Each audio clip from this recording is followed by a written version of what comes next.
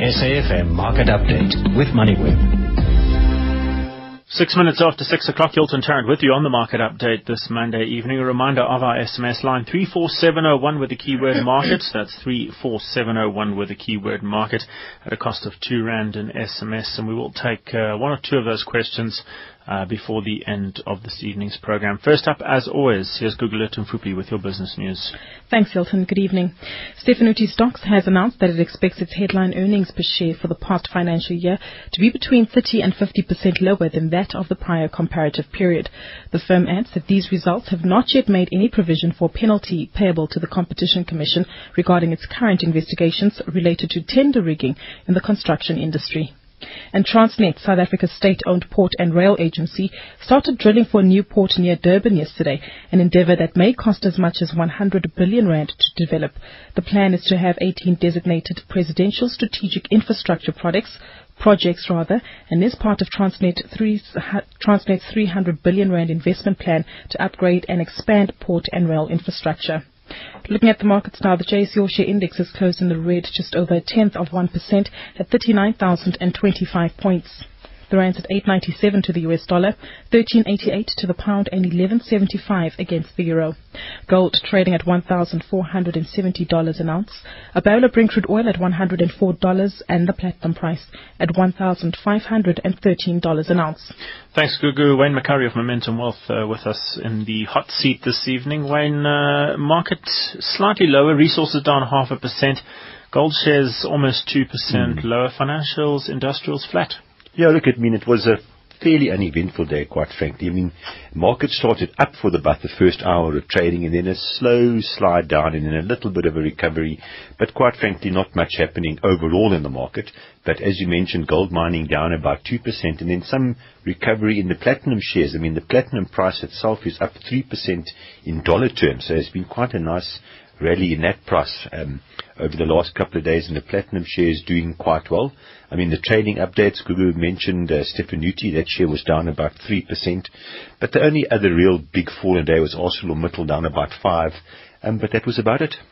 Stefanutti Stocks, you mentioned it there, earnings down between 30 and 50%. Yeah. It was down 62% at the interim stage, so that suggests they had a better second half. It looks like it's a little bit better, yes. But big question marks over that Competition Commission inquiry. And they themselves mention in the statement that this amount is material. They just can't quantify it.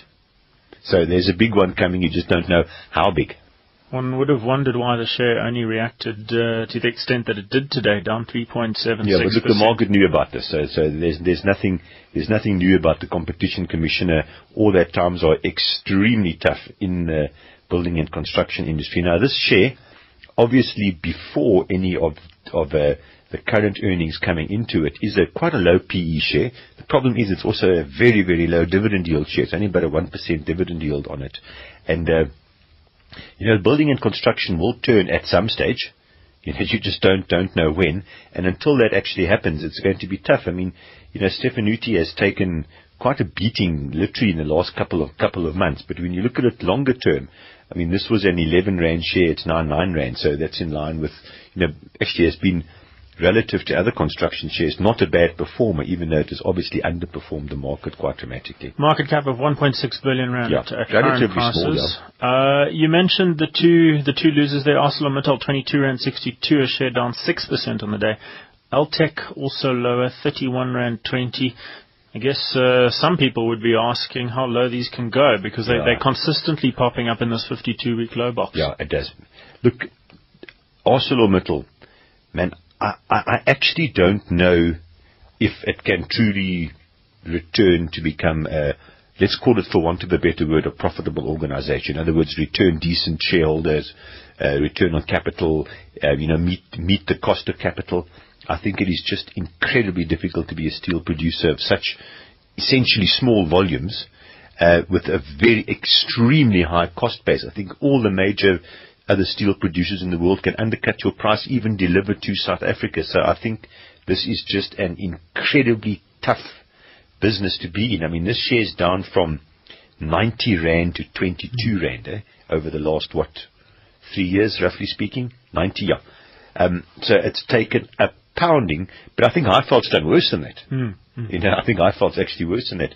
I honestly don't know whether you can be competitive as a steel producer in South Africa. Your volumes are just too small, and your cost base, for numerous reasons, is just too high. So even at this price, I would be very cautious. Altron, it hasn't done well over the last few years. There's been plenty of excursions into other parts of Africa, and they've quite frankly been disastrous, and the company's lost a lot of money on that. There are some good businesses in there, make no mistake, there are some good businesses, but there just doesn't seem to be a strategic direction that the company wants to go into. And of course, one of their largest businesses, the cell phone business, margins are being squashed the whole time. Margins are under pressure. Altron and Altec both trading under cautionary. There are some rumours in the market that obviously they would try yet again to try and take out the minorities in Altec, collapse the structure into Altron. The last time they tried this in 2007, Altron offered those part prefs, which they have listed separately, to shareholders. Shareholders told them exactly where to take those part prefs. Didn't have a voting rights, and it wasn't a full equity participant. But ever since those cautionaries came out, Altec's just been trading lower and lower. Yeah. On the high side, Wayne, 52-week highs for a whole host of property funds: Octodec, Premium, Resilient, Nepi, Redefine, practically almost every one of them. And that's why Atterbury wants to list. Is because why not list when the prices are at a high? It is exactly the right time to list your property fund. Now, no property fund will actually say the primary reason why we want to list is because we can get extremely good price or extremely high value for what we're selling. But that's normal. That's how the market works. If you think that you can get a really good price for your company, you're going to list it. It's the same as all the IT companies, same as all the construction companies. So at the moment, the listed property is the place to be. I think they're quite expensive. Yields are very, very low, but that doesn't stop them going up, because there's not too much of an alternative for capital. So yes, property has been a wonderful investment for a long time now, but as I said, yield is lower. Well, we are trying to get hold of Louis van der Walt, the Chief Executive of Atterbury Group. We were scheduled to speak to him just a couple of minutes ago. That company is readying itself for a listing on the JSE. It's sold, or it's busy selling its stakes in 5 shopping centres to Vukile, which is how this news made it to the market. Well, the last minute announcement today of a rival bid for struggling pay television operator Top TV, which has been trading under business rescue since October. Shareholders were set to vote on a 100 million rand bid from Chinese pay TV group Star Times, which already has operations in 16 African countries, including Nigeria and Kenya. That vote scheduled for tomorrow. This bid, the rival bid, is being made by a consortium called Dynamic TV Consortium. The broad-based consortium is being led by Given Makari of MSG Africa Media and Molose Kekana of Falk Trading. We welcome Andile Khumalo, Chief Investment Officer, to the program. Andile, first off, you have some reservations about the Star Times bid, and no doubt that's why you've put together a rival bid. Yes, thanks for having me. Good evening to you and your listeners. We have had a read at the Star Times plan that's obviously been put to the business rescue practitioner. And in it, there's a couple of, there's a lot of information that's missing, particularly around the identity of the BE partner, which is a very, very important and critical part of a bid, especially if you're going to be controlling as in the of course, there is somewhat repetition to the tax rated, not for this there, but I'm sure about to change. Andile, we'll have to call you back. This line is unfortunately pretty terrible, the line that we've managed to get you on. Wayne, the current Electronic Communications Act limiting foreign ownership when it comes to pay TV to 20%.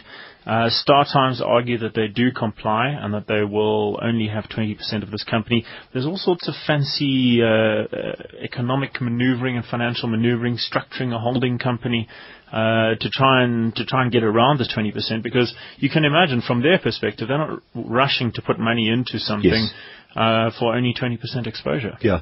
Look, I mean, every government in the world would like to control the national airline or have foreign ownership of airlines because, these are strategic. You can argue that whether they actually are or not, but media is exactly the same. No government in the world really likes foreign interests owning the media, or as in Italy, the concentration of media ownership in one particular camp. But I suppose you've got to get foreign investment somehow, and if you place too many restrictions on it, it actually won't come through. But Top TV, if you take on DSTV as a competitor, you are taking on, literally a massive machine and you have got to have, excuse the pun, you have got to have top content. And deep pockets.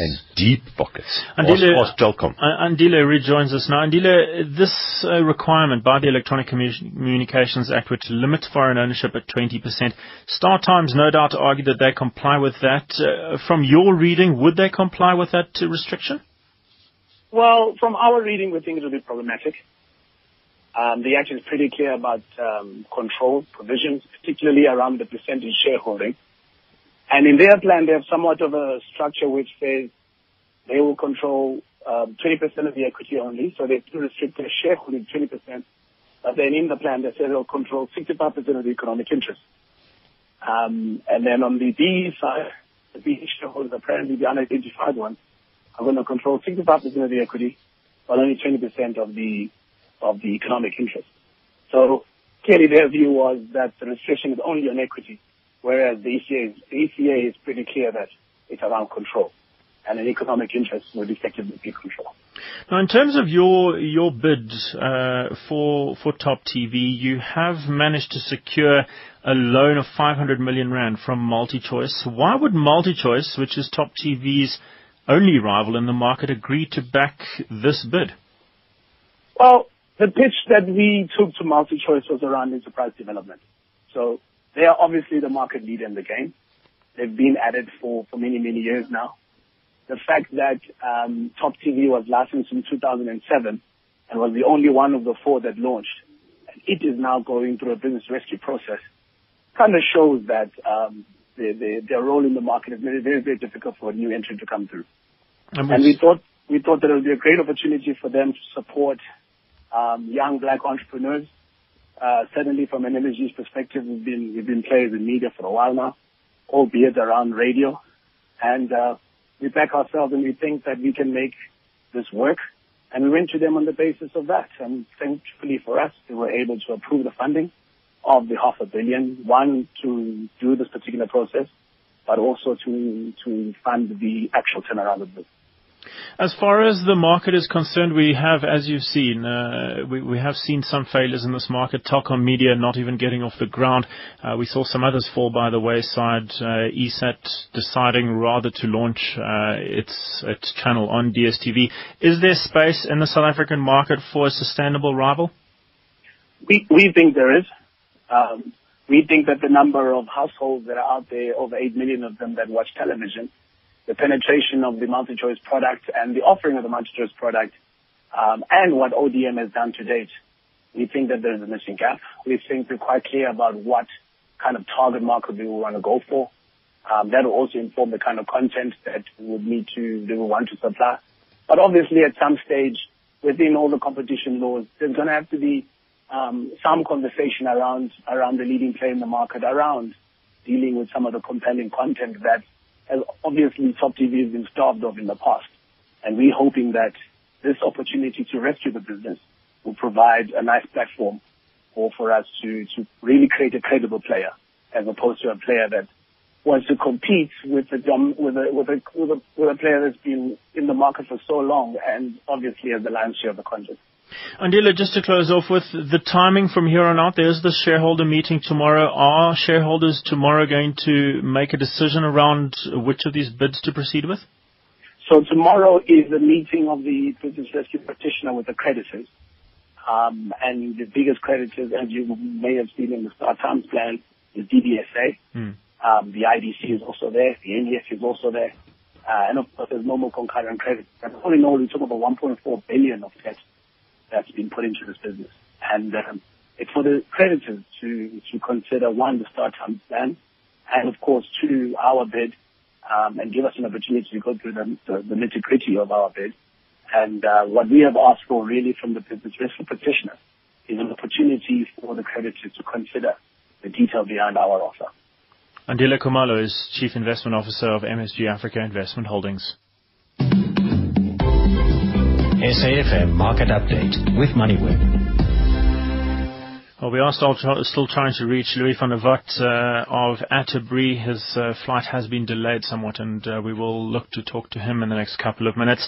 The unit trust industry continuing to benefit from investor confidence, record inflows. That's new investments into collective investment schemes. Peter Blom, Senior Policy Advisor at the Association of Savings and Investments South Africa, spoke with us earlier this afternoon. The first quarter of this year attracting the second highest inflows ever, and for the 12 months to March 31, a record year for unit trusts. Hilton, good afternoon. Yes, indeed, we did have a very good quarter, a very good year, I should say. As was mentioned, we had record flows for the past 3 quarters, giving us a total inflow for the past 12 months of 166 billion, which is the highest that has ever been achieved. It's not only inflows though, Peter. Assets under management also increasing significantly over the past 5 years. Yes, indeed. Over the past 5 years, the assets have effectively doubled from 611 billion in 2009 to just shy of 1.3 trillion at 1.28 trillion at the end of the quarter. How have the number of funds available to investors increased over the same period? Has there been a significant increase? There has been quite an increase from up to 988 funds, although over the last couple of years we have seen a tapering off. The proliferation of funds seems to have stopped. No doubt we will cross that 1,000 mark at some point. Undoubtedly, because we are aware of 1 or 2 collective investment scheme managers about to launch new schemes. Peter, who's investing these inflows, significant inflows, over 100 billion in the 12 months? Is this retail clients like perhaps you and I? Very much so. We have seen that via intermediaries, we've had 35% of the flows from intermediaries, and direct investors about 27% of the flows, which means effectively 60% of the inflows consisted of retail money. In terms of the investments and the types of funds being selected by investors, is there a strong bias towards a certain type of fund? Very much so, Hilton. We've seen very strong flows over the last couple of quarters into the South African multi-asset category. That was previously known as a domestic asset allocation category, and effectively this category gives the manager a mandate to invest across all asset classes. So not only equities. Not only equities, correct. How have the equity specific funds performed? The equity funds have performed reasonably well. If we have a look at the figures for last 3 years, the equity funds have performed at 13%. So with the inflation ranging between 5 and 6%, that gives quite a considerable real return there.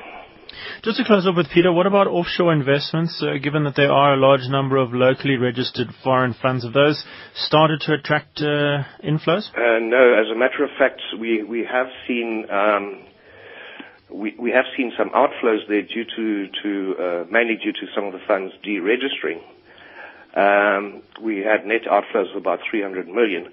However, the interesting figure is that the assets under management have grown from 143 billion to 164 billion. But that has to be seen in the context of the rand depreciating by approximately 20% in 2012 against the US dollar. That's Peter Blom, there, Senior Policy Advisor at ASISA. Wayne, if you look at the top 10 funds in the country for 2012 into 2013, Alan Gray leading the pack with its balanced funds, 67 billion rands worth of funds under management. A large number of money market funds, Yes. That's to be expected. About 150 billion rands worth of money in money market funds, if you look at the top. Yeah, but that's really an alternative to a bank deposit. And some banks encourage you to go in there, some don't because they want the money on the balance sheets. Yeah. If you strip out the money market funds, Alan Gray's Balanced Fund leading the pack, Alan Gray's Equity Fund in second place, Coronation's Balanced Plus Fund, also Investec's Opportunity Fund, Alan Gray's Stable Fund. Alan Gray really crowding out everyone. Well, look, you would expect the top three successful asset managers to be there, Alan Gray, Coronation and Investec, and that's exactly what you see. This IntegriTax feature is brought to you by the Chartered Accountants of South Africa, in the interest of providing professional tax planning solutions to minimize business or individual tax risk. Well, in this month's IntegriTax feature, we're joined by Deborah Tickle, partner for international and corporate tax at KPMG. Deborah, this month we're looking at thin capitalization, how that relates to transfer pricing, and a slightly complicated change regarding the way this used to be dealt with and the way that the Revenue Service and Treasury is suggesting this be dealt with in future. What's changed between the previous implementation of this legislation and what Treasury and the Revenue Service, SARS, seeks to be looking at implementing retrospect with its draft interpretation note, which was released about 6 weeks ago? Okay, hi there. Yes, basically when companies invest in South Africa, they need to be aware of what they call transfer pricing, and that is the cross-border pricing of the goods and services. And the practice note that we had previously, which was called Practice Note 2, dealt with the provision of loans, which is seen as a service, to South African residents from offshore connected parties. So we're only talking connected parties here. And the practice note previously said that if a non-resident connected party company gave its, for example, subsidiary a loan, that loan would be acceptable to the South African Revenue Service if it did not exceed 3 times the amount of the investment in equity. And what that means is that the interest on that portion of the loan would be deductible for tax purposes, provided that the rate is satisfactory. In other words, you haven't got an excessive rate. So it's basically up to recently, the rule has been that provided you have had no more than 3 times your equity in the form of loans, then you would be safe, no problem. What the draft interpretation note now says is that has gone away. There will be no safe harbor, as they call it, and what companies will have to do is establish what a third party, for example a bank, would give to a resident company by determining what their credit rating is, etc., and establishing, what kind of amounts would they give and what kind of interest rates would they pay or be allowed to pay. And only once that has been established would the determination of the deductibility of the interest be considered. One of the things they have said is that they will look at a ratio being the amount of debt, in other words, the amount of the loan, to the earnings before interest, tax, depreciation and amortization. So it's a different criteria. And if that is more than 3 to 1, then companies must be aware that they're at greater risk of audit. So then you'll have to substantiate much more clearly what the interest rate is and what the amount of the loan is. But they say very categorically that is not a safe harbor.